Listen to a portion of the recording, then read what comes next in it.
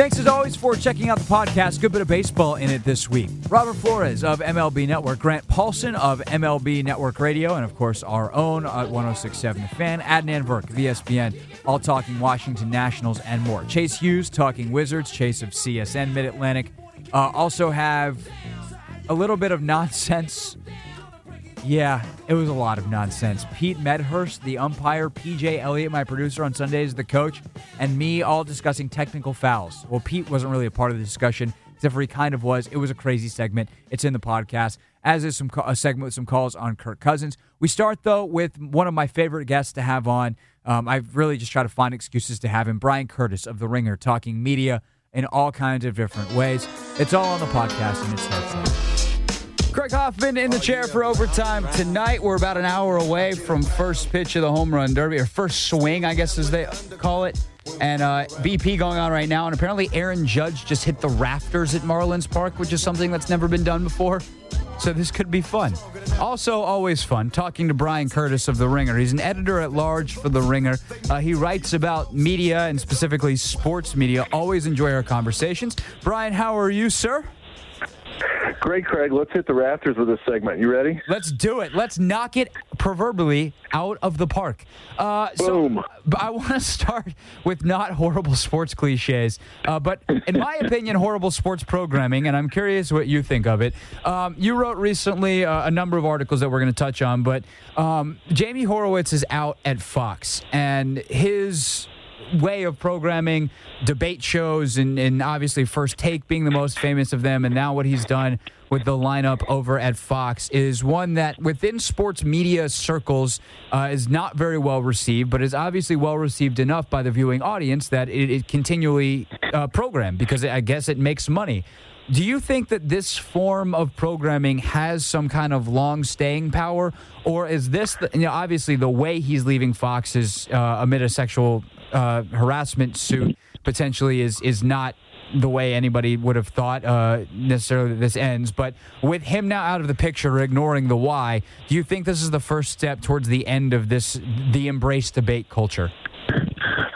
I don't, and I'll tell you two reasons why. One is that what Horowitz was trying to do at Fox was essentially solve a problem, right? He was trying to compete with ESPN on the one hand, but he was also trying to solve a problem that was going on when he was a backup producer at ESPN, which is that highlights can no longer carry a sports television show by themselves. That's why we see stuff like The Fix, right, with Michael and Jamel, which is more about conversation than showing highlights. You don't see many highlights on that show at all.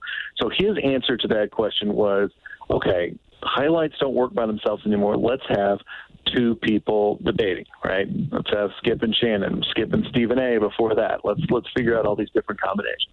So that's one thing.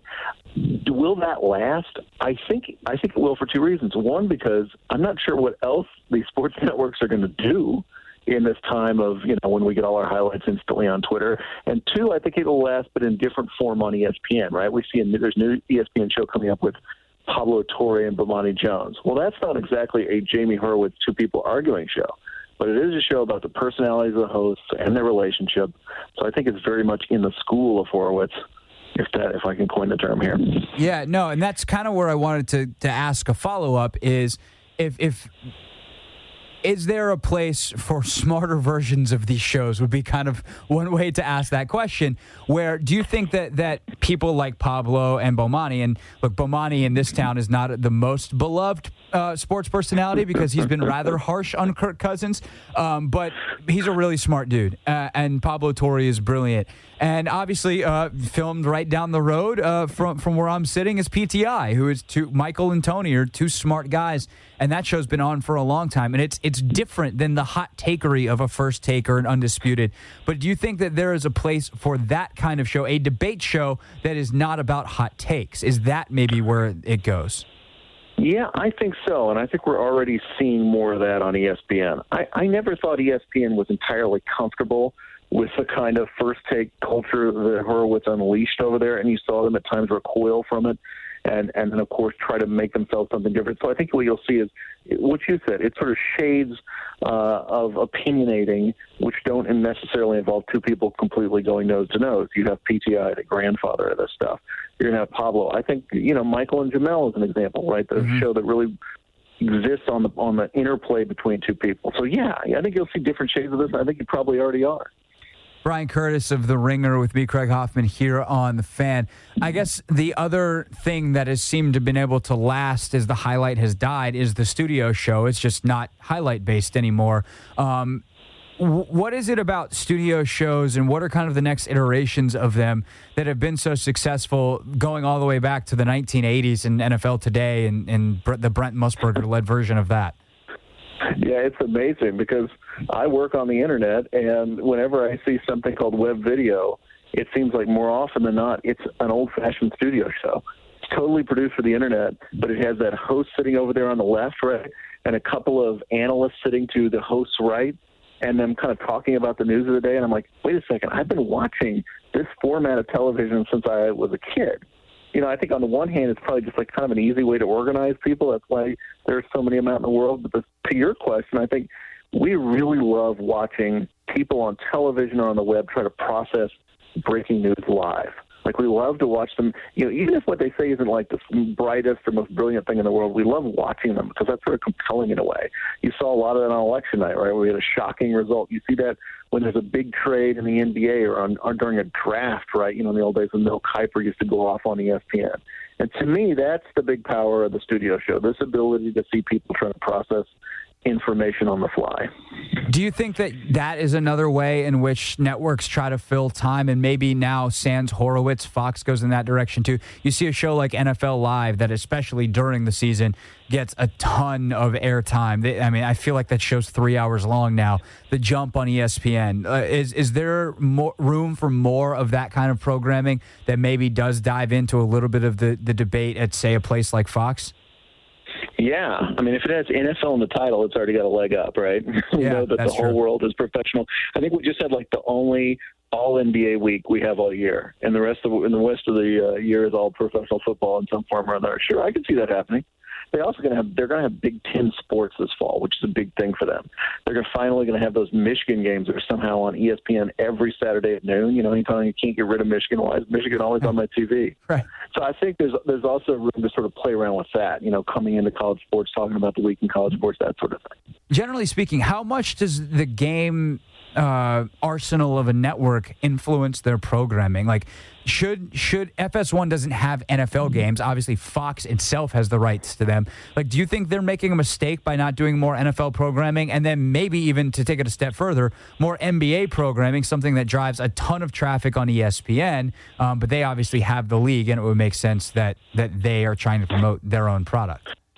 Right, it's tricky, isn't it? Because I think the first thing the network thinks is we're going to let these two things cross-pollinate, right? So we're going to show an NBA game, we're going to show you promos for the Jump, so then you watch the Jump, and on the Jump we're going to talk about the NBA game that's happening the next night, so then you'll keep kind of coming back and forth. I think it's tricky when you say, well, FS1, are they going to spend a lot of time advertising the NBA that's going to send you looking for Turner or looking for ESPN? But no, I think, there are ways to do it in a clever way. I still think those shows, as good as some of them are, I still don't feel there's one that really, really speaks to the world we live in, the kind of fantasy-driven world we live in, the kind of Twitter-driven world we live in, especially the NBA and Twitter personalities, that sort of thing. Those elements are in sports television. I'm not sure they're all in one roof. And I think if you could kind of come up with something like that, I think it could be a success. Yeah, I think one of the ones that does it the best is the Starters on NBA TV. It's just they don't have any major personality to drive it. Like, if you know those guys because you're a fan of the show, they're great, but the average person walking down the street doesn't know who Skeets is. Right, exactly.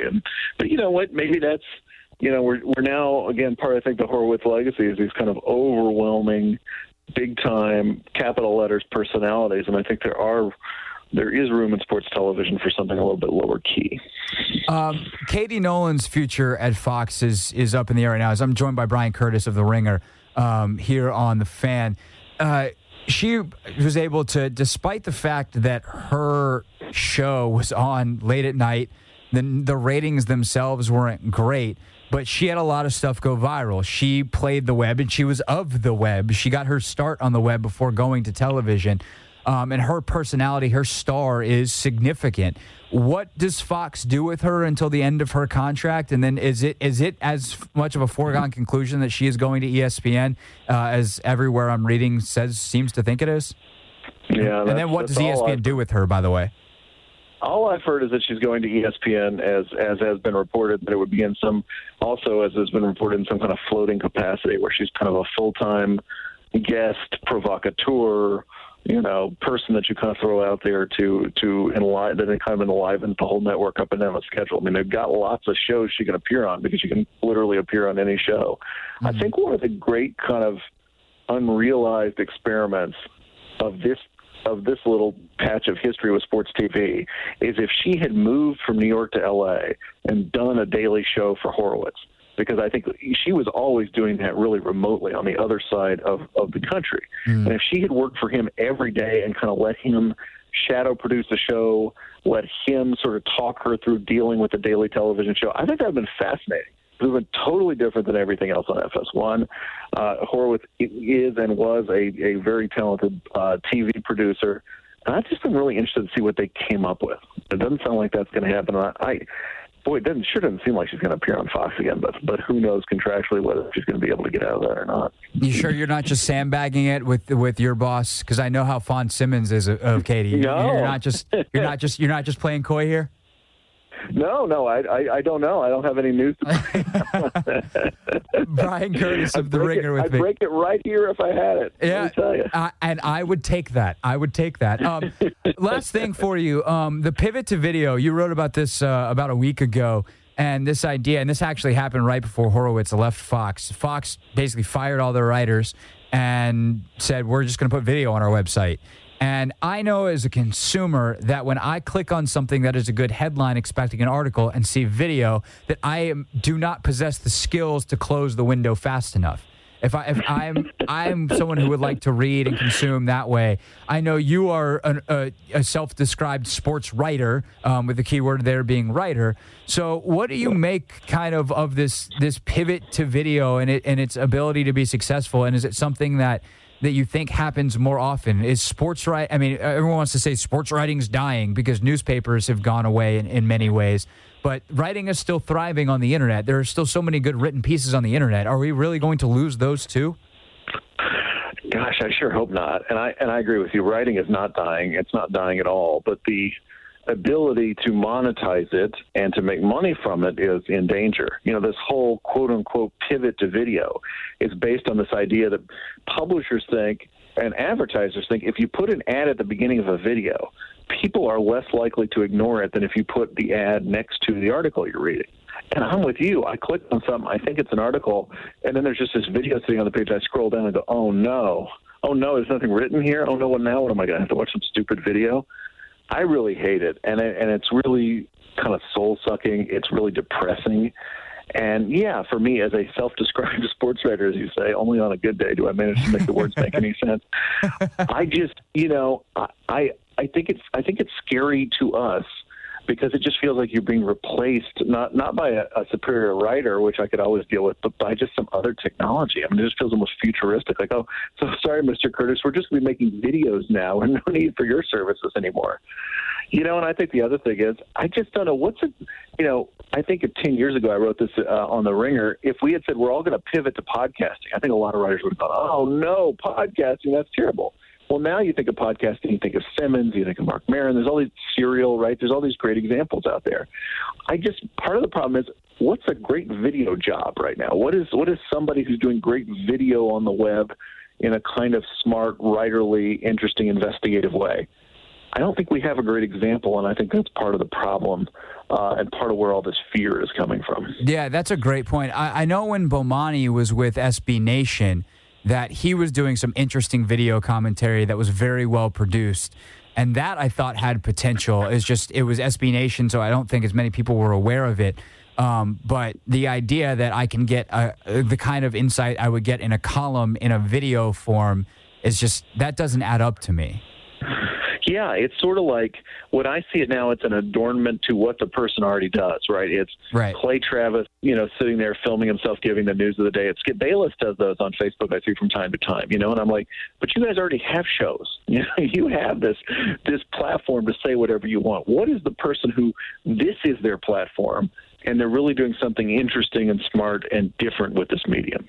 Right, and it's the ability to go deeper in a column that you don't necessarily like. It would be a ridiculously stupid long video that nobody would ever consume, as opposed to being able to read it in a column. The depth, I think, it's a different medium for a reason. Yeah, and there's right, and there's still power to video and to television, right? You think of Van Jones sitting there, on CNN on the night of the election, or so there's obviously sports examples of that too. Katie Nolan's hit a few of them, Mm-hmm. But that's what I want to do: harness that power. We're looking at the person, we're connecting with them. It's emotional, it's interesting. How do we figure out how to do that on the web on a regular basis? Last question for you, and I'm glad you brought up Clay Travis's name because it jogged this in the memory. And I don't agree with Clay on basically anything, and I typically don't even bother reading most of his stuff. But I did read his idea of how kind of he's run his site and monetized it, and the idea that basically every sports writer should treat their column like a radio show, where all of our hosts who do this during the daytime full time have car endorsements and this endorsement, and there's no reason that sports writers couldn't have some kind of beer endorsement for the beer they drink while they write their column. What do you make of that idea of monetizing the writer as a way to kind of shake up the system and try to, I don't want to say save sports writing because that's not what I mean, but you understand kind of the path I'm going down there. Yeah, strike me down where I stand. Heaven help me. But I thought that was a pretty good article. Right. That's what you said. I have my differences, shall we say, with Clay Travis. I did think that was interesting. I did think it was even a little bit inspiring and good. He's, of course, talking up what he did at Outkick, the coverage and stuff. Here is what the one big but of that, right? Okay? Let's say you're out on your own. Let's say you're trying to attract the audience without the help of a, historical kind of, normal sort of like publication, like the one I write for at The Ringer, right? How are you going to continue to get more and more readers? I would submit that at some point you are going to be tempted to say more and more crazier and outrageous things to get more readers, right? Something Clay Travis would never do, of course. No. Never do anything like that. See, when I write an article, one of the neat things about The Ringer is they're going to help me distribute it, right? Their website, my other friends, my other writers at the website, Bill Simmons, perhaps, if he tweets something like that. So I can go in knowing I'm going to write exactly what I want to say, and there's going to be this apparatus that's going to help me get that story out to the world. When you're on your own, you don't have that apparatus. And I think there's a temptation and a kind of an economic thing, the same kind of economic incentives that Clay's talking about in that article, to say something really crazy or nutty or hot takey in order to get more attention, more clicks, and stuff like that. Does that make sense? I mean, I just think it makes sense because I have often questioned in this job as someone who, like, I went to journalism school. I try to actually be intellectually honest with the audience, and there are times I think that I'm doing it wrong, because if I would just say the crazy thing, then I would maybe have a full-time job doing this and would have gotten one long time ago and would be making way more money. Right. I 100% get it. There's incentives to be crazy and hot takey in all of journalism. I'm not just saying this, but I'm saying when it's like, oh boy, my paycheck is going to be either X or Y next month because I'm working for myself and this is all I have between me and oblivion, I think the incentives get a little bit stronger. And I think if we were all working for ourselves and all, quote unquote, monetizing our content, I think that there's something to be said about working with a publication that sort of shelters you from that protects you, and that helps you say exactly what you want to say within their, loving arms, as it were. Yes, no, I agree. Brian, always appreciate it. Always interesting and thought-provoking. The articles are great as well. You can read them on The Ringer. I will talk to you soon, my friend. Thank you for your time, as always. Great to talk to you always, Craig. Thanks again. I'm going to ask you a very open-ended question to start, because I don't want to qualify in any way and shade your answer. What do you make of the national season at the All-Star break? I think they've had a really productive season. Their lineup is way better than I thought it was going to be, and they've dealt with plenty of injuries. I mean, if you would have told me before the season started that Adam Eaton, who they traded arguably three of their best pitching prospects before the start of the season to acquire, wasn't going to be around, I'd say they'd have a huge leadoff problem. But the top of their order has been prolific. Trey Turner, who has regressed some this season, still leading Major League Baseball in stolen bases, despite the fact that he too's been on the DL. They plugged in Brian Goodwin, a former Arizona Fall League game MVP, who, if you look at Goodwin, is probably not an elite prospect or even an everyday major leaguer at the beginning of the season in the eyes of the organization on a first division team. He's performed admirably. Ryan Rayburn off the bench, who they called up from the minor leagues, has given them some depth. And they've got 5 All-Stars. Their lineup's led by Ryan Zimmerman, who's having the best first half he's ever had and one of the best seasons of his career. Bryce Harper's got a chance to win his second MVP award in 3 years. Daniel Murphy at 340 and was a runner-up in the MVP vote last year, and everyone thought he'd crash back down to earth, and all he's done this year is hit 340, and he's on pace for more homers than last season. He's kind of duplicating what he did. They lost Wilson Ramos. Matt Wieters has hit well with runners in scoring position and has done a much better job framing pitches and calling games, and he was supposed to, according to the national media, when they signed him. Their starting rotation, led by Scherzer and Strasburg, is strong up front, but not as good in the back. But the story of that rotation is that Gio Gonzalez has pitched like a bona fide frontliner. He should probably be at the All-Star game, 3rd in the National League in ERA right now. Their bullpen is obviously the one debacle in terms of personnel that they can't sort out and can't figure out. And it's the one thing Mike Rizzo's going to have to fix, because they'll get healthy. Trey Turner will come back. They're going to get help when Michael Taylor's off the disabled list, who's been good in the outfield. But the bullpen is what they've got to cure, and they're going to have to give up some prospects to do it. Yeah, definitely. Grant Paulsen, host of, obviously, Grant and Danny here on The Fan, also Minors and Majors on MLB Network Radio, which is why he's down in Miami. He'll have the Futures game later today. You've talked on your show and reported that there have been some deals out there to be made, and there may have been some ownership pushback. What is Mike Rizzo going to be allowed to do to fix this bullpen? Like, if you were to predict the deal that happens, what is it and versus what it could be? Yeah, so I think ultimately they will get a deal done where they acquire a quality closer. But I think the meeting in the middle that's going to have to happen with the Lerners for Mike Rizzo is he's going to have to get someone with controllability. I don't think they're going to allow him to flip one of their top prospects or bring on a guy who's a free agent again. I think the Lerners are probably at this point over the renting of relievers for half seasons at a time. See Mark Melancon last year, which gets you right back to square one, where now you're looking for relief pitching again after you gave up a guy like Felipe Rivera, who got off to a marvelous start in Pittsburgh this season. So a name I would throw at you is Raisel Iglesias of the Cincinnati Reds, a guy who is not only quality already in the back end and could close for you down the stretch and help you this year, but you'd control him for multiple seasons thereafter. And if you're going to give up a blue-chip prospect, someone in the top of their system, say a Victor Robles, who Mike Rizzo doesn't want to part with and is viewed right now as an untouchable, I think to bring a reliever in for a player like that, it's got to be someone who can cure your closing situation throughout this window of an opportunity to win a World Series with Bryce Harper, which is at least the next 2 seasons. So I think that would be the key. But to your point, I did report this, and I had heard from people in the organization, they called the Rays about Colomé. They wanted Robles. They told them no.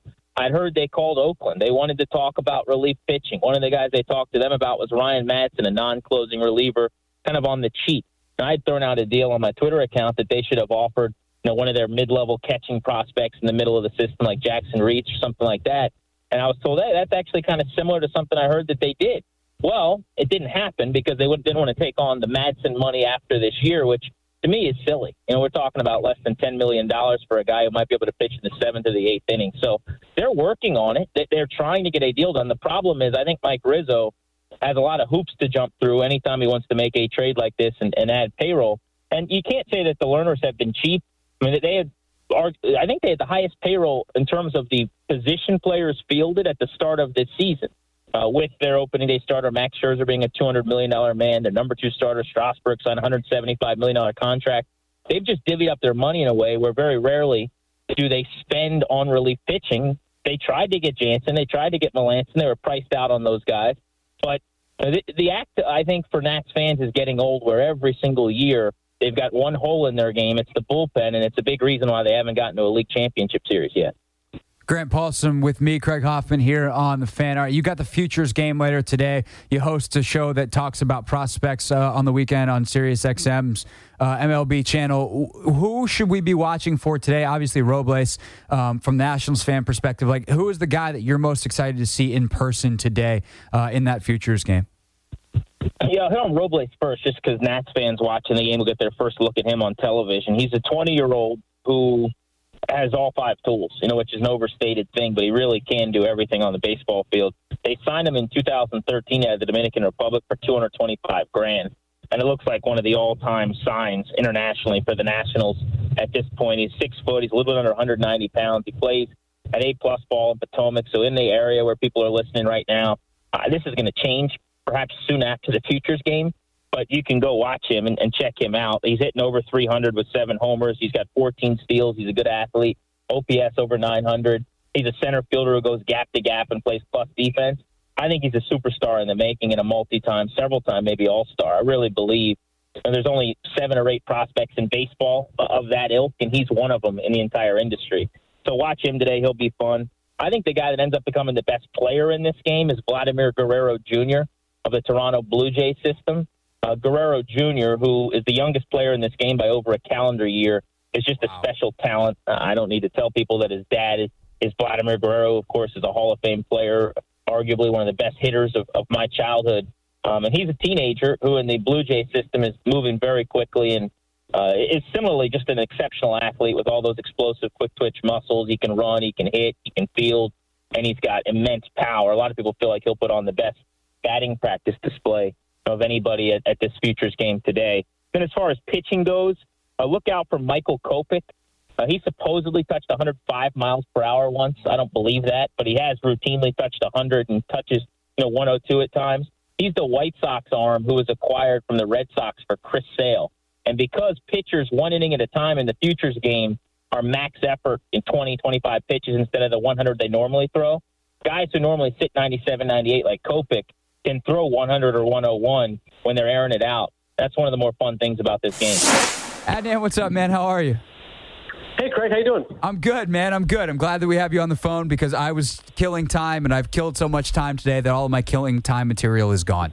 I was basically just meandering through the wilderness of radio with nothing. So you are here to save the day.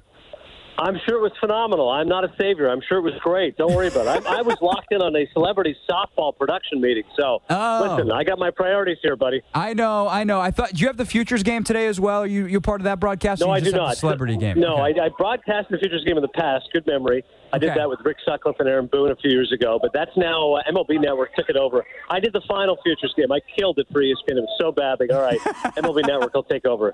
So now I do celebrity softball, which is later today, but it's going to air tomorrow after the Home Run Derby. So basically it's like a 2-hour game, and then we edit it down to like a nice 44-minute package. And listen, people can joke all they want. It does surprisingly well in the ratings because it comes off the Home Run Derby, right? Which you're going to have, hopefully, Stanton versus Judge, and then all of a sudden you got me raving about Jamie Foxx and Christina Milian. Who you got? Who you got this year? Like who do we keep an eye on in this game? I was going to ask you that question about the Futures game, but who cares about that? Tell me about the celebrities playing softball. So we've got Miles Teller, my buddy, of course. He was fantastic.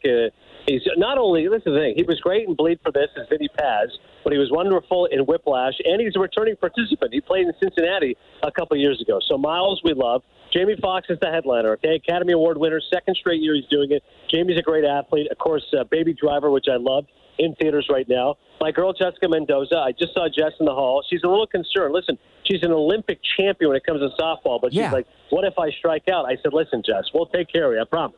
The only strikeout we've ever shown. What is she going to do? Swing with her eyes closed? Like Jess Mendoza's making contact.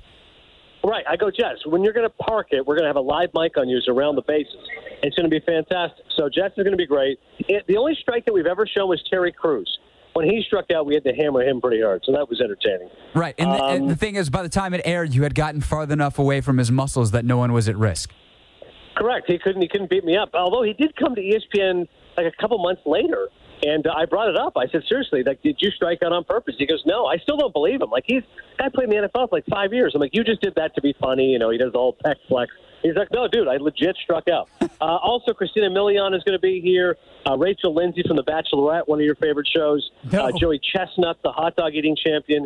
And I don't know him, but obviously the show is a huge success. Michael Cudlitz from The Walking Dead and Justin Hartley from This Is Us. So we got the stars, buddy. And did I mention Jenny Finch? She never misses one of these. Yeah, no, she's always there. Has Joey Chestnut had enough time to digest? Like, we're only on July 9th here, and he ate all of those hot dogs on the 4th.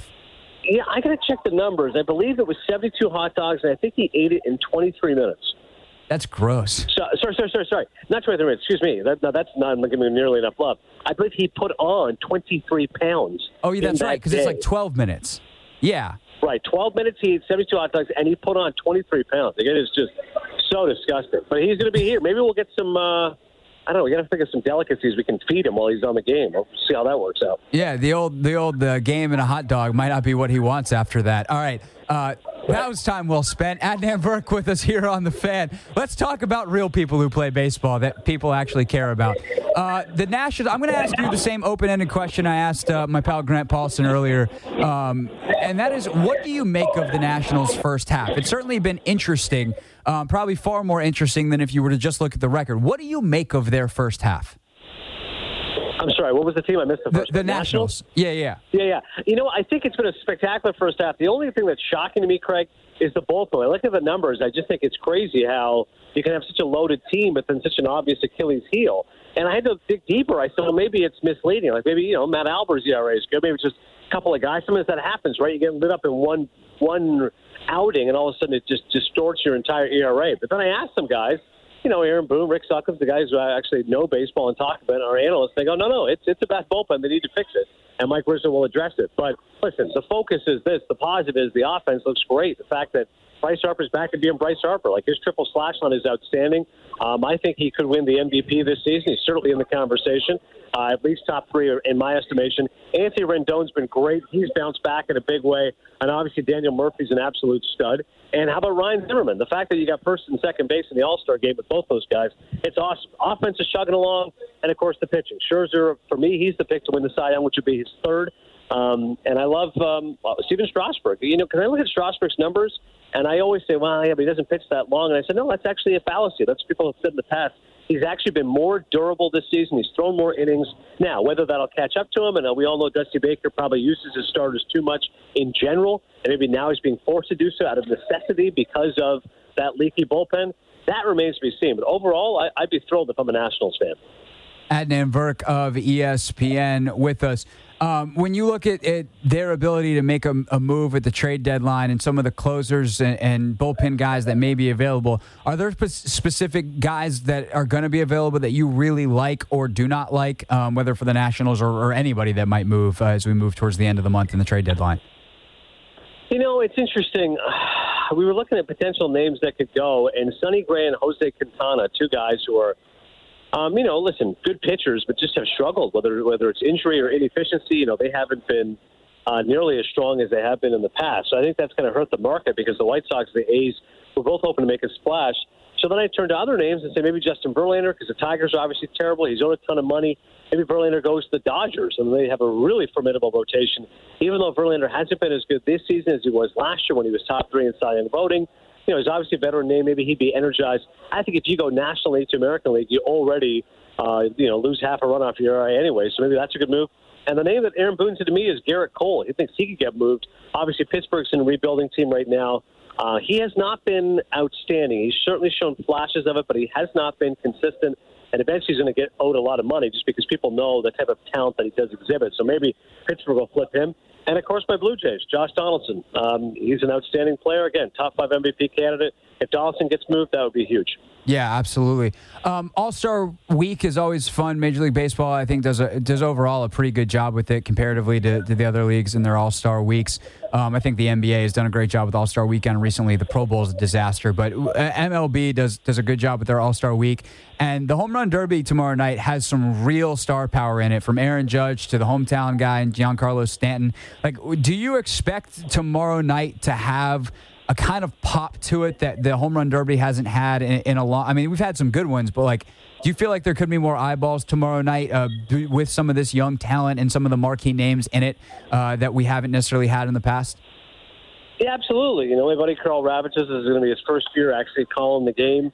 Calling the Derby, I should say, on his own. Obviously, Chris Berman's done such a great job for us over the years. Yep.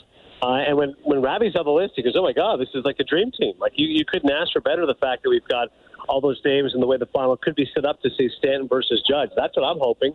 I want to see these two behemoths go head-to-head. But, listen, the likes of Bellinger, Moustakas, Justin Bour, all these guys are going to pummel the ball. So, yeah, I think it's up to be one of the better home run derbies, and then the ball could be flying tomorrow night in Miami. 507.5 feet. Over, under, longest home run. We getting over that? That's pretty monstrous, man. I'll go under. I mean, I know we're at a record clip right now of home runs being hit in Major League Baseball, but 507 is pretty beastly, man. I mean, some of those guys have hit that in BP, though. Yeah, I don't know. I'm thinking like a 485, 490, somewhere in that range. 507. I'm going to take the under. Okay, I tried to throw a big number out there. I didn't mean for it to be maybe that ridiculous, but I don't know. I know Judge has hit one 500, and so is Stanton. So we'll see. Adnan, enjoy the time in Miami. I know you got a Russillo show tomorrow as well down there at the Clevelander. Enjoy that. Enjoy the whole week, and we'll talk to you later in the summer. All right, appreciate it, Craig. Take care. Greg Hoffman in tonight on The Fan. Haven't done this since I've been at The Fan. Have my man Robert Flores on, which is just a horrific job by me. But we're going to rectify that right now. Roflo's on the line. Robert, what's up, man? How are you? Hey, I'm doing well. I appreciate you guys playing some slow jams and the weekend as far as the music for me coming out of the bump. Yeah, set the mood. Jim Jester, making sure that everything is nice and proper. Yeah, I'm not sure, I want to have that mood set with you per se, but I appreciate the thought nonetheless. There's a lot of jokes I can make here, but I don't want to make everyone uncomfortable, so I'm just going to move on and ask you, what did you make of the Pitbull concert before the home run derby? Were you all over that? Yeah, that was something, huh? Yeah, his jersey was really tight. His pants were even tighter. And, why he felt the need to tuck in the jersey. It's kind of his thing, though. Yeah, it was interesting. It was interesting. Yeah, I was watching it on mute as I was taking calls in the last segment, and it was distracting. We'll say that. All right, as for the home run derby that's actually going to happen tonight, this is an event that can be really fun, much like the NBA dunk contest. It can be really fun, or it can just be a giant waste of everyone's time. Do you think with Stanton and Judge and some of these names we know, and even some of the names we don't, that baseball people seem to be really, really excited about, that we could have a pretty, what's one of the types of home run derbies that we look back 10 years from now and go, oh, remember the 17 derby? Yeah, I think really this has the potential to really overshadow the game itself, right?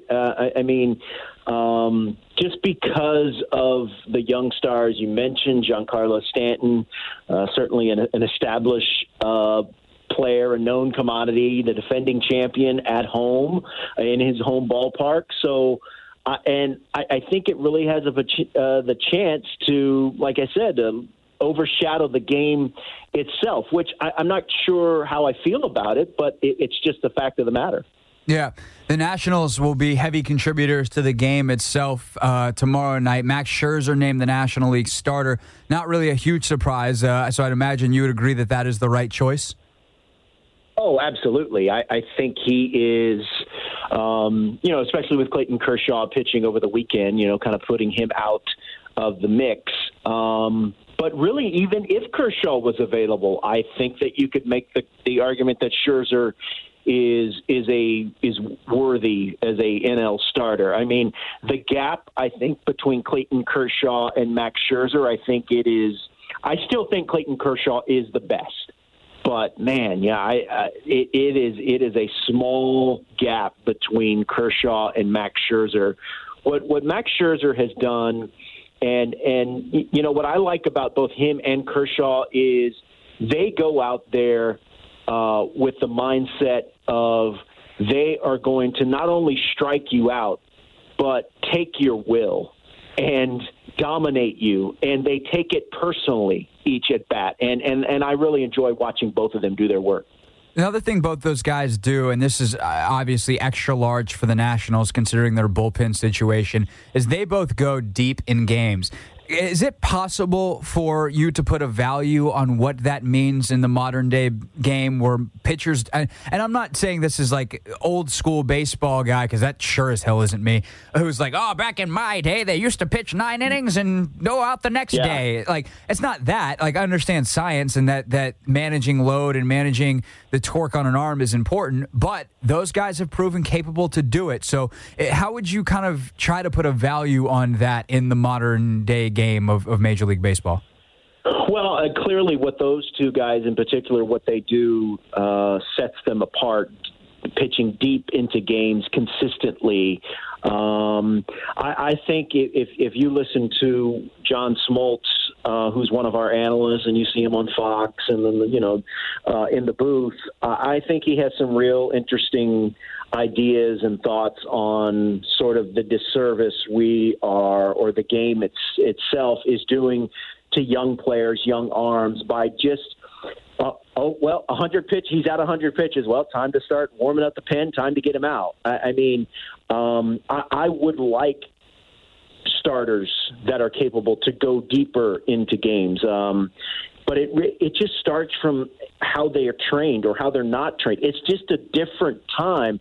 But I think, like always, I think there's a way to do something without having to go to the extreme. So I would like to see more starters go beyond that magic 100-pitch threshold and go deeper into games. But, unfortunately, that's just not the way things are.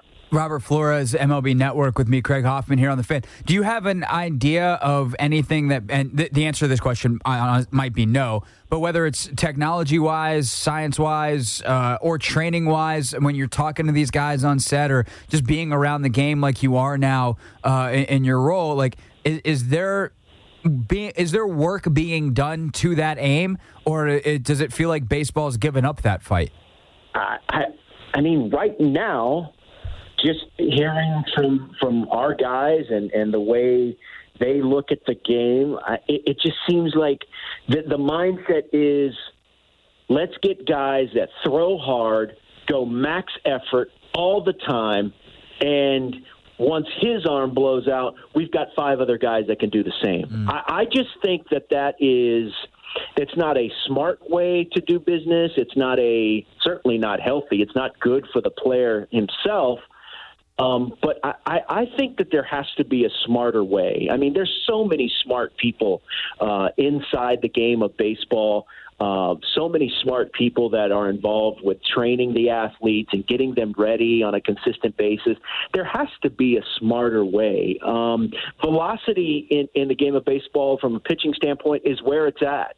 You've got guys now. I mean, when I was a kid, it was Nolan Ryan threw 100 miles per hour. And everyone else was, low 90s, 93, 94. Now it's weird if a guy comes out of the pen and he's not throwing 98 or 99. That's just not sustainable.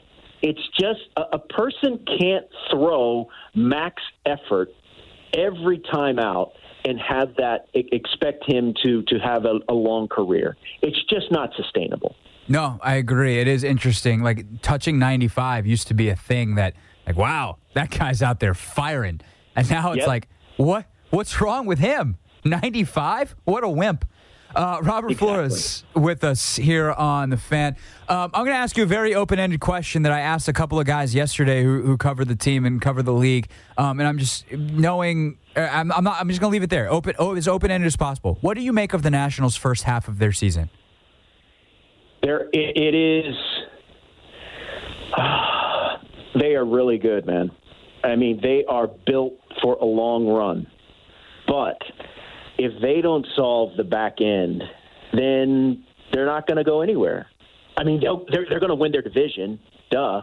But, I mean, their everyday lineup, it is fantastic. It is among the best in baseball. I mean, you could make the argument it's the best in baseball. Losing Trey Turner certainly hurts. But, look, in the postseason, for me, it's about defense, bullpen performance, and clutch hitting. And, the Nationals, they've got 2 of those 3 covered, but they've got to figure out the back end of the bullpen and I feel like I say this, every year with the Nationals, or their postseason's going to end in disappointment. I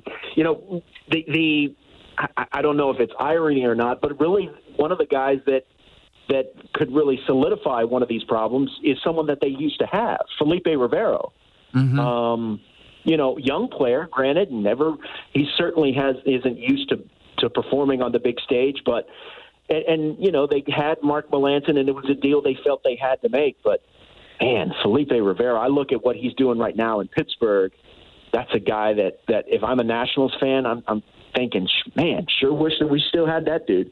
Yeah, no, absolutely. Of the guys that are available, this will be my last question for you. Of the guys that might move, that are back end of the bullpen guys, is there one, forget the price that it may cost, is there one that you really, really like above all the others? When you look at what David Robertson, maybe him for the White Sox,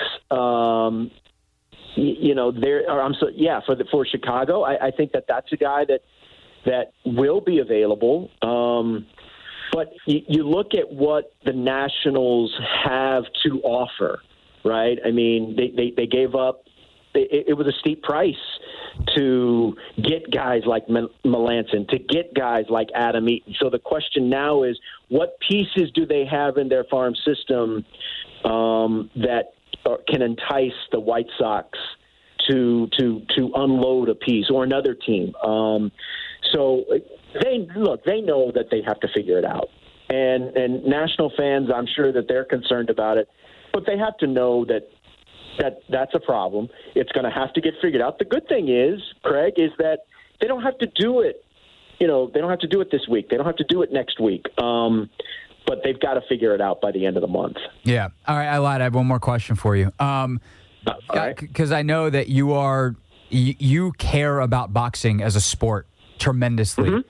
So the Floyd McGregor fight, we learned today that maybe the reason this is happening is because Floyd needs money because he evaded his taxes in 2015. So when you see this fight, what do you, boxing purist Robert Flores, someone who has cared about this sport his entire life, make of this? You remember when Muhammad Ali went to Japan and fought that wrestler? That was in the 70s, well before. Yeah, I don't remember it, but I'm aware of its existence. Yeah, it's better way to word that. That's what it is. It's a sideshow. It's a farce. It is. It will do nothing to advance the sport. The only thing it's going to do is fatten the bank account of Floyd Mayweather, and it will give Conor McGregor the kind of payday that he will have never gotten from the UFC. So that's what this is about. It's a money grab. It's not going to be entertaining. It won't be.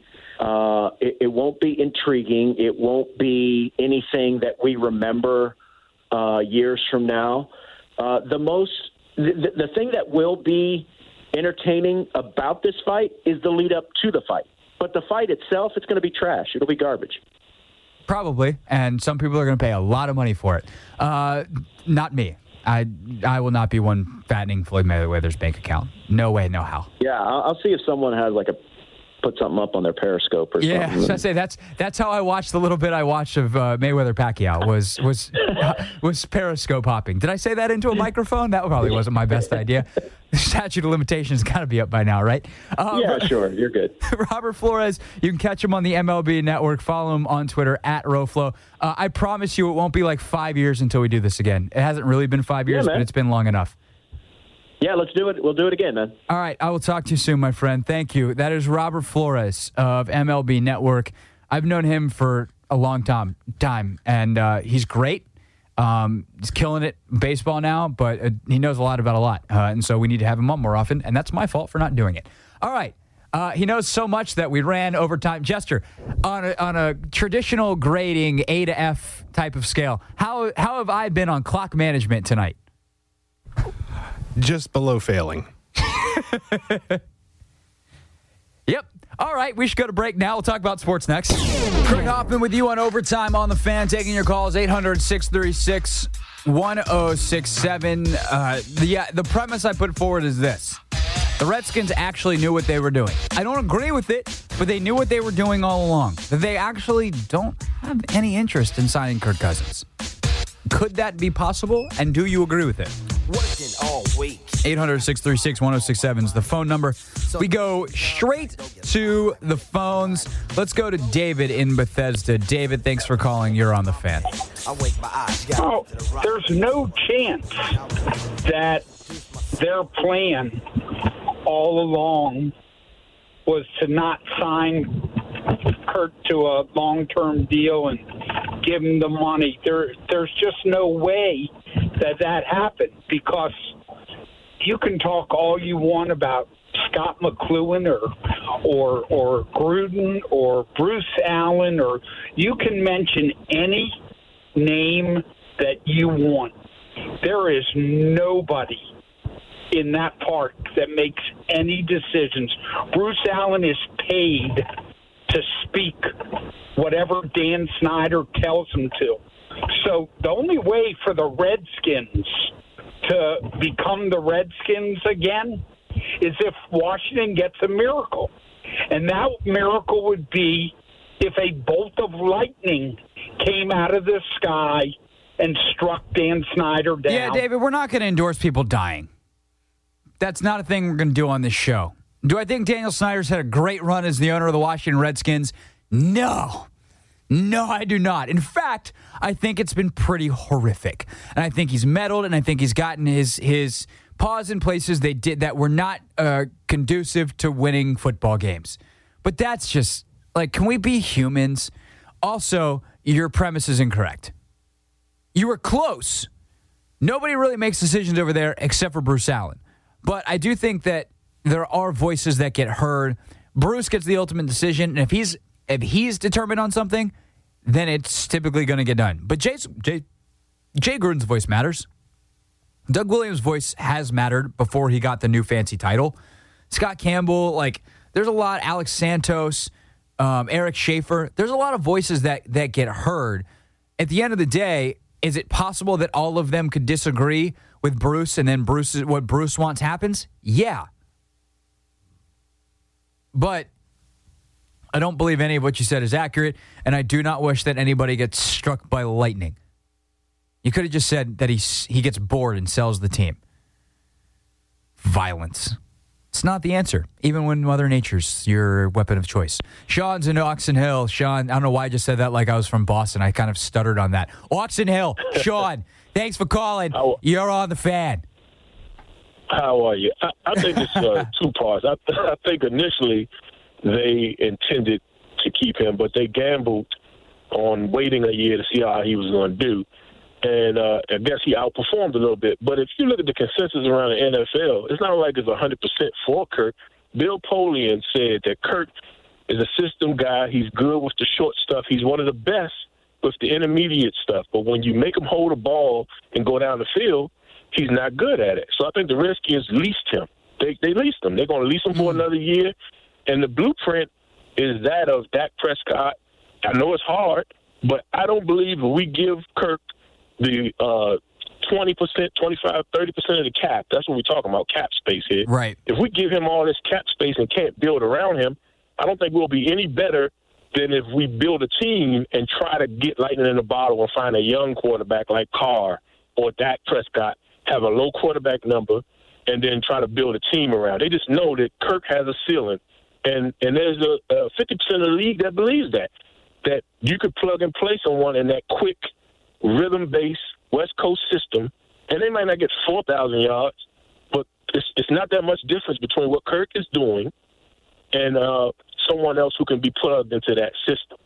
Sean, it's a really good call because I think your analysis is actually spot on. And I think a lot of people sitting in this chair who would like jump down the throat of that, like this idea that Kirk isn't awesome all of the time.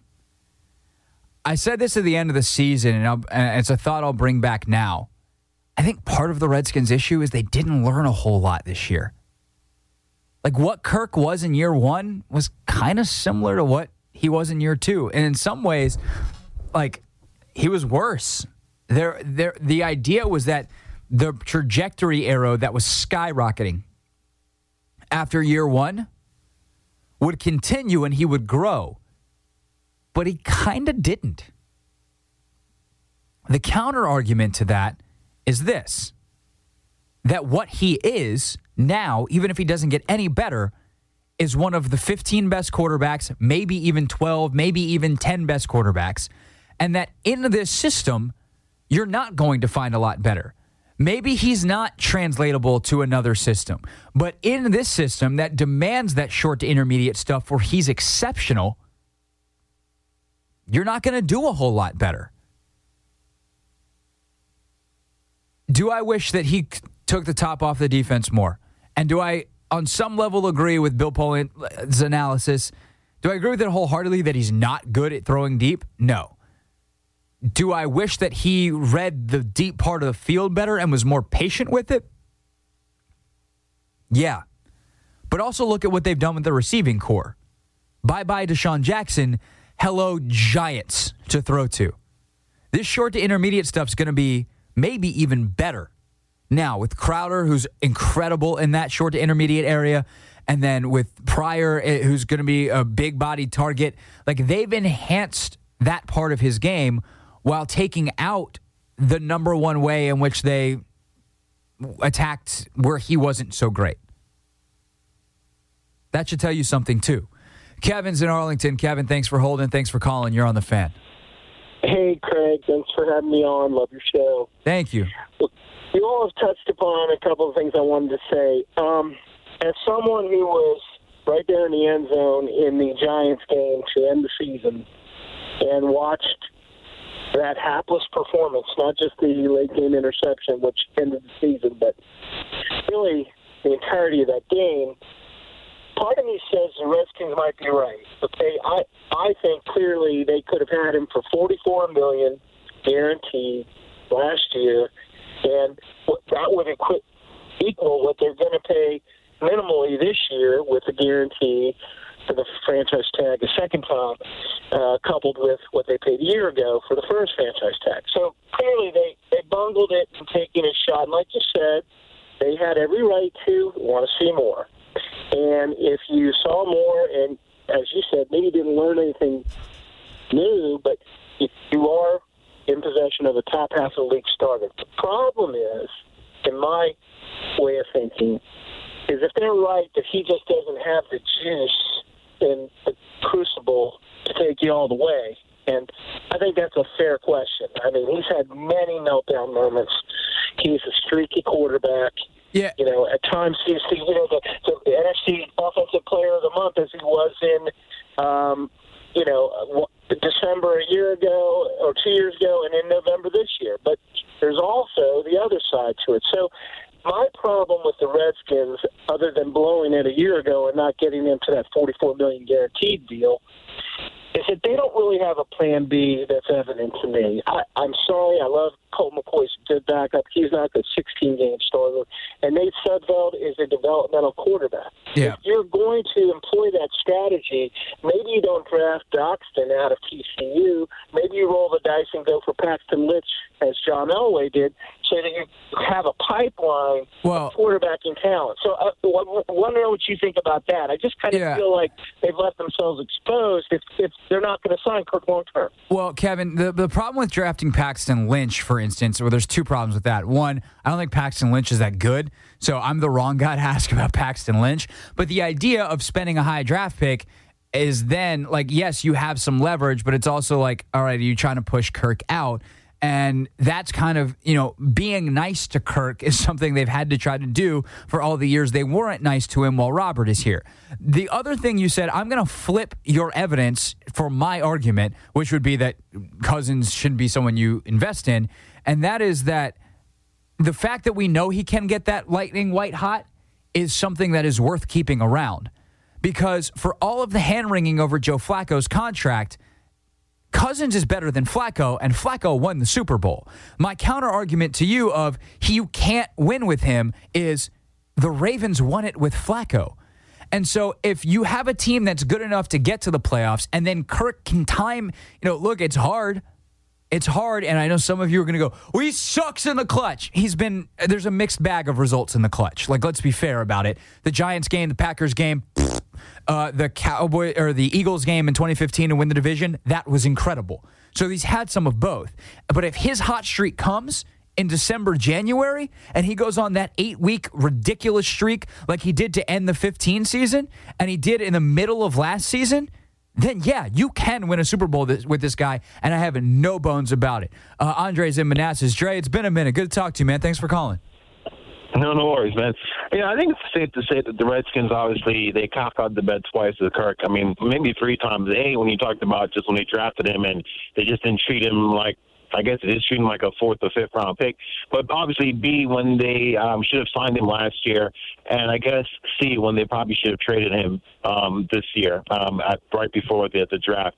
Listen, I love the Redskins, and I want them to sign Kirk Cousins. But I don't want them to make a 3rd or 4th mistake, if you will, by signing Kirk for too much. But when I say too much, I don't really care about the dollars. At the end of the day, it's not my money. But more so, I do care about the percentage. Right. Because I think ultimately, at the end of the day, that's what matters. How much of the cap goes to Kirk's salary? If you're telling me right now you can sign Kirk for $30 million and that's just 10% of the team's salary, I don't think it is. But if you were telling me that's the case, well, I say sign the man. I think one thing the Redskins have to, I guess, what may be unfortunate for the Redskins was this whole Otto Porter's thing coming down at the same time, too, as well. Because now, at least for our fan base, screw the national media, but at least for our fan base and the fans here, the Wizards and the Redskins and so forth, now there's a little bit of a better understanding of, how much money and I guess maybe the word is the value that some of these players have. Because, I was a little bit taken aback to see, wait a minute, Otto Porter is going to 3rd, 4th best player in the Wizards is getting $26 million, and here you go, Kirk Cousins, the team's quarterback. You're pulling teeth to pay the man the same amount of money. Granted, I realize the 2 different sports. Yeah, they're 2 different sports. It's actually, I'm glad you brought that up, Andre. I got to let you run because I'm up against it. I got Robert Flores coming up next.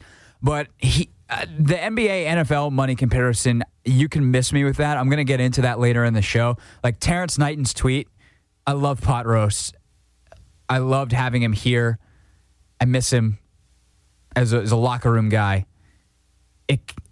That's some really bad math, man.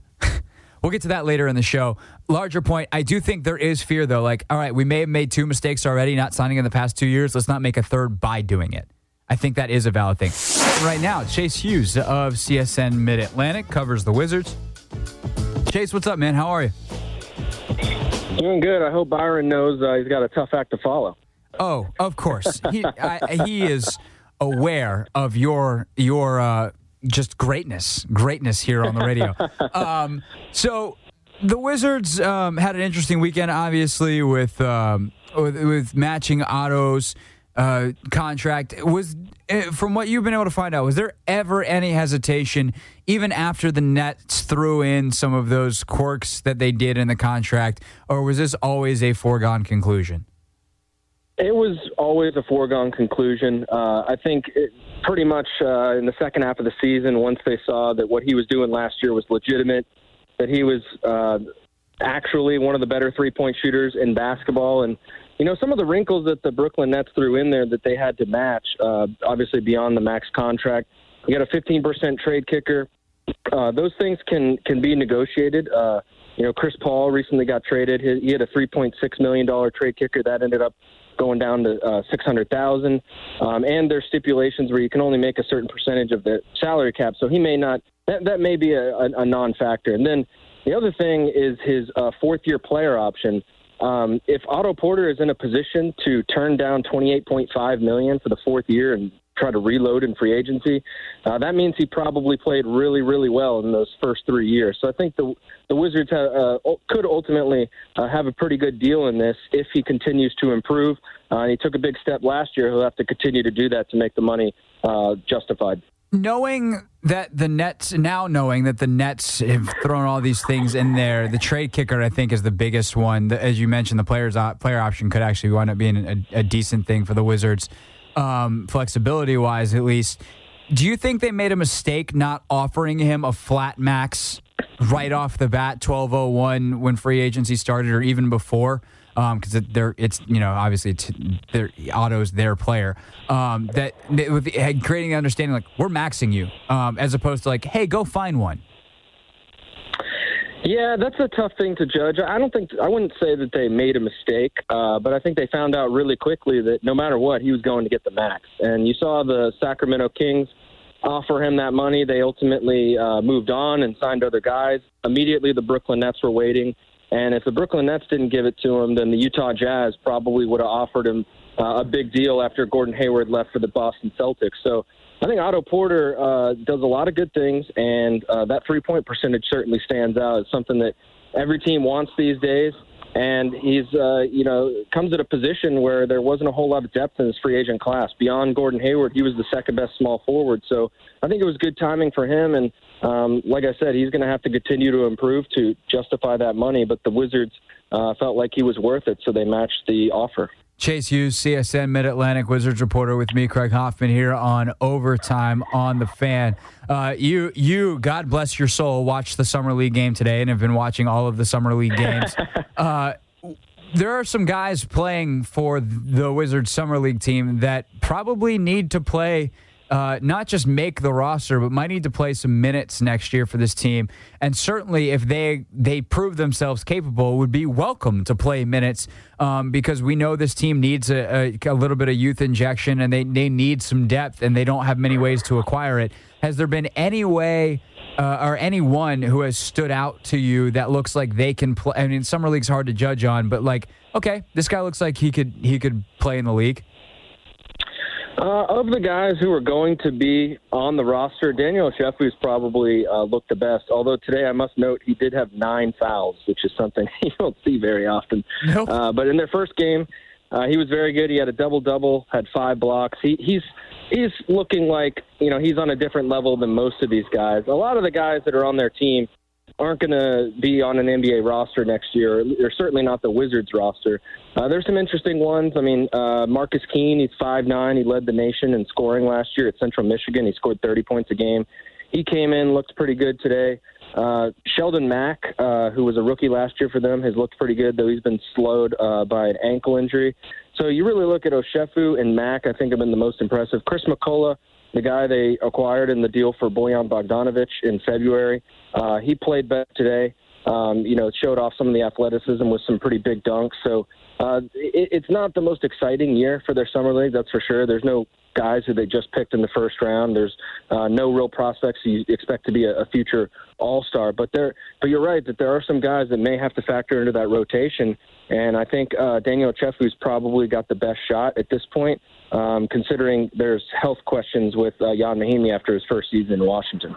Yeah, Marcin Gortat not getting any younger either. When you look at what the Wizards have done this offseason, which obviously is basically re-sign Otto, a couple of other things, they bring in Jody Meeks, and then what the Celtics have done, bringing in Gordon Hayward but sending out Avery Bradley. What do you make of the gap between those two teams? Bigger, smaller, about the same? I think it's about the same. I think before they traded Avery Bradley, Marcus Morris is a good player. He's a little bit different than his brother Markieff, who we know very well as a member of the Washington Wizards. But Avery Bradley might have been as good or maybe the best defender in basketball against John Wall and Bradley Beal, too. I mean, he was hard-nosed, all-defensive team guard, could stay in front of John Wall, very physical.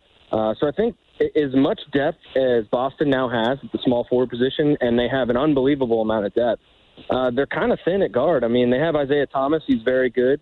He's only got 1 year left on his deal. They've got Terry Rozier, who's a good backup. Now Marcus Smart may have to start, and they lost their best, antidote to the house of guards. So I think if you look at the matchup, now the Wizards are going to have a whole lot of trouble, of course, defending the swingman that the Celtics can throw out there. Jason Tatum has maybe been the most impressive player in the Summer League, and Jaylen Brown will be a year older, and then, of course, Gordon Hayward's an all-star. But the Wizards, their best assets are at the guard position, and the Celtics gave up their best answer to them. No, I agree with you. I think they match up better now with Cleveland because they have more offensive firepower. They have more ways they can score, which is their problem last year. But I think with the Wizards, they actually match up worse now. Like, I think Bradley was so imperative.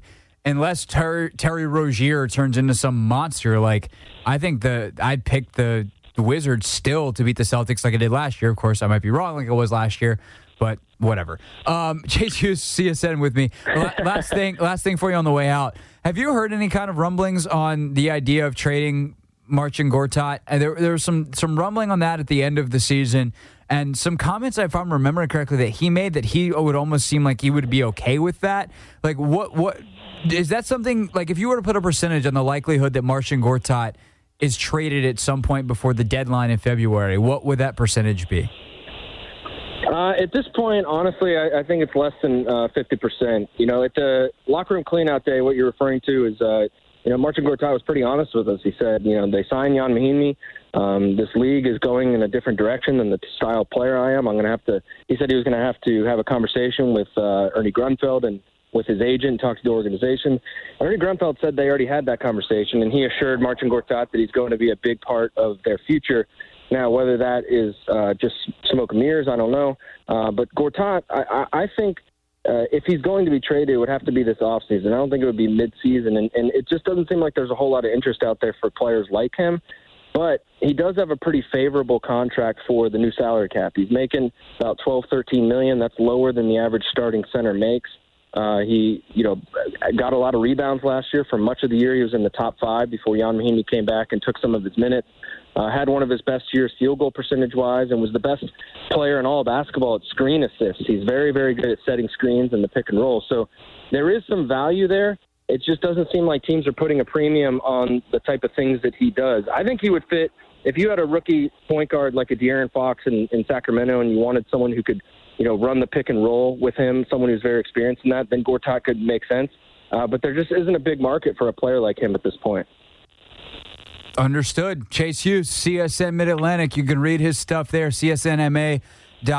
You can see him doing video content there as well. Chase, always appreciate it, man, and I will see you. I know we talked about this earlier today. We'll get you in studio sometime soon. Absolutely. Thanks, man. Say hi to my friend Byron for me. I will. That is Chase Hughes of CSN. Maybe I'm the one. Header! Maybe I'm the one who is the schizophrenic psycho. My name's Craig. Here on the Fan. Wait, I feel like I need to let this breathe.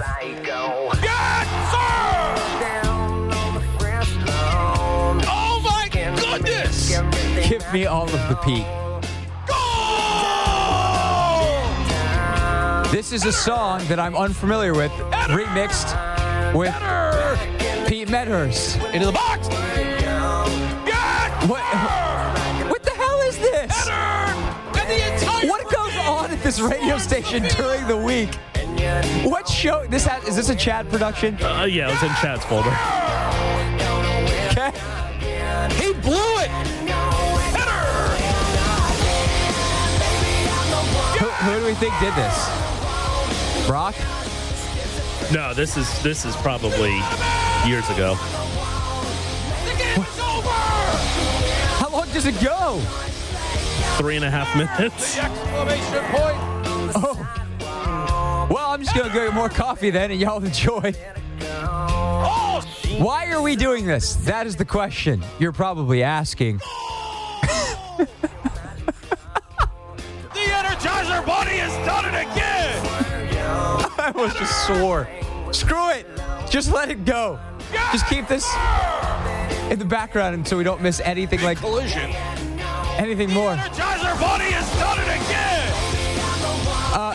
PJ Elliott, my producer over there. My buddy, my pal. And Pete Medhurst, who you hear intermittently in this song.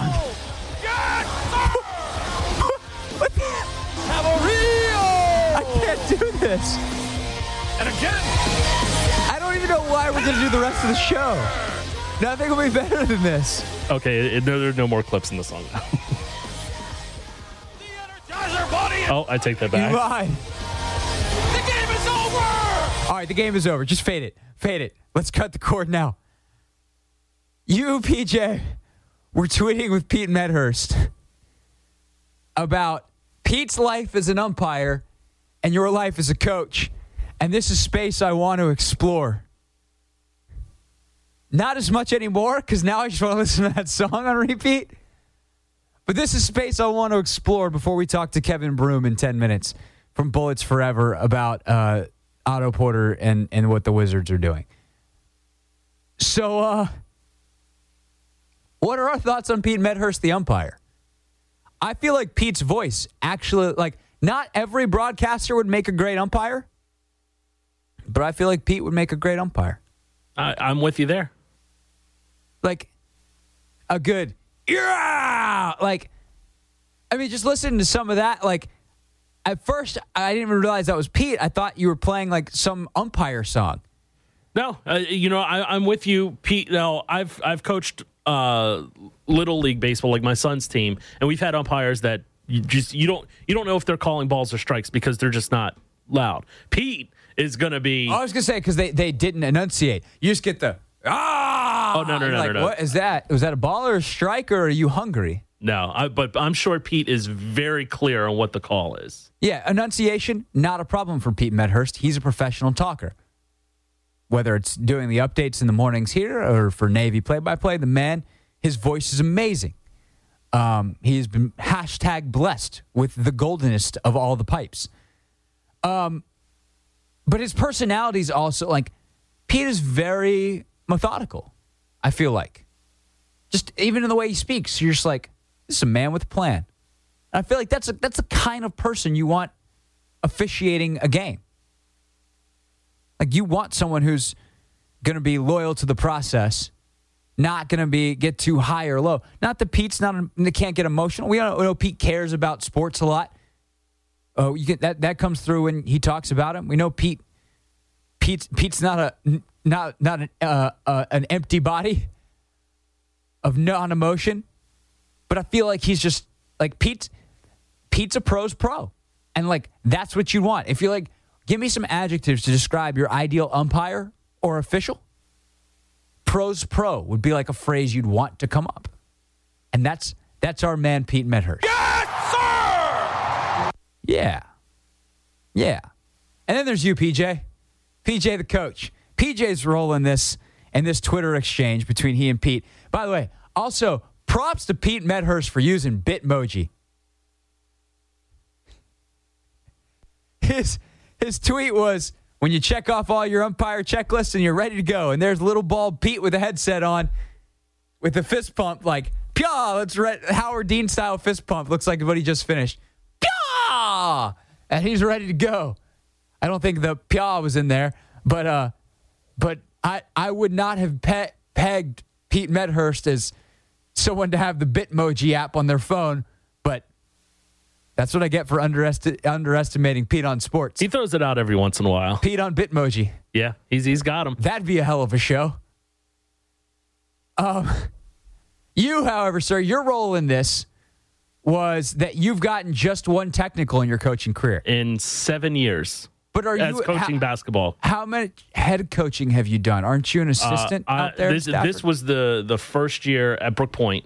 The first year where I haven't been a head coach. Okay. On the freshman JV level, I've always been a varsity assistant. But I've also, on top of that, been a head freshman or JV. So this was the first year where I didn't do that. So when you got your technical, how long ago was your technical? 2 or 3 years ago. Did you deserve it? I did. Officials are always wrong. More importantly, Thanks, Jeff Van Gundy. Yeah. More importantly, in this game, we had two officials. One was calling a good game. The other one not calling anything. And I had two players that got hurt because he wasn't calling fouls. So it just escalated, and then I kept going on. And I told him if I sucked this much at my job, I'd quit. And got a technical. That's a good one. That's pretty good. So no profanity? Oh, there's definitely been profanity, but not that's not what got you the technical. You didn't drop a magic blue word. No, I mean I've definitely cussed, and I believe I did cuss in that game, but it wasn't until I said, if I sucked this much in my job, I'd quit. And that he's like, okay, I've had enough in technical. And it was, I knew it was coming. Did you kind of want it? to show your guys I did, yeah, because my guys they were getting hurt, and that's when safety becomes an issue, that's when I really start going after them. And I did it just this past 2 weeks. Last week, we were at a summer camp down at Randolph-Macon in Richmond, and because it was a JV team, and I was leading the JV team, we had college players that were coaches, or not coaches. I'm sorry, officials. Yeah, and just it was terrible. And well, that's the thing is especially at the lower levels, the officials aren't going to be that it's hard to officiate in the NBA. Right. Those guys are so fast. The game is slower, but the officials aren't as good. No. At the lower levels. So you're getting volunteers, basically. You're not getting guys that are trying to become NBA officials. No, these are guys with full-time jobs. And, yeah. God bless them. Yes, God bless them. Because if I say anything wrong, it's going to be a bad year for Brook Point. Let me ask you this. How many games did you give me till I got teed up? I don't think you're as temperamental as I am. Well, okay. I mean, I've seen you at a 10. Okay, but I don't know if that. If I say I've yelled at some folks on the phones. So I think me. I don't know if you've seen me in an athletic environment though. Yeah, that's the thing. I've seen you with some calls. I've seen you discussing politics. I've seen you your level of intensity when it comes to certain things, but I don't think I've ever seen you basketball. I feel like my problem. That's what we should do. We should watch a Syracuse basketball game. I think that's where I would see you. That could be a good one. That could be good. I mean, the Wizards last year I was pretty into. We didn't watch any Wiz games together. We'll have to do that, or let's just go play. I mean, you definitely have the athleticism over me right now. But that's fine. But I can still knock down threes. Hey, I need shooters to space the floor. I need you, PJ. You sit in that corner. All right, I'm there. I'll play good help defense. Good, excellent. Scheme sound. And if anybody's coming to the paint, you know what? If an elbow gets thrown, it gets thrown. If you come into the paint on me, you got to come problem, hard. Though. Here would be my problem as a coach. I can be a little quick-witted, and so what got you the technical is more that dropping some really sharp dig. That comes real naturally to me. Right. It's gotten me in trouble in other facets of my life where a simple technical foul probably would have been better than the actual result. Right. So, yeah, I wouldn't give myself that many games. But if you need an assistant, you holler at your boy. Okay. That is it. That is all for this week's edition of the Best of Pod. The Train with the Best podcast is out as well. The Derek Carr edition. It was really, really good. Highly recommend it. Episode 19. Episode 20, recording Wednesday, will be up soon enough, depending on when you're listening to this. Maybe it's out already. Crystal Dunn, U.S. Women's National Team, maybe the best striker in the world. She is going to join us on the show. Got Randall Cobb, hopefully, next week as well. So, big couple of weeks here for the Train with the Best pod. So, subscribe to that. Subscribe to this. You can always rate and review as well. Share it on your Facebook, your Twitter, your Instagram, if you are so inclined and are able to, which means you're verified. Big shot listening to the podcast you are. All right, I'm done talking now. Thanks for listening.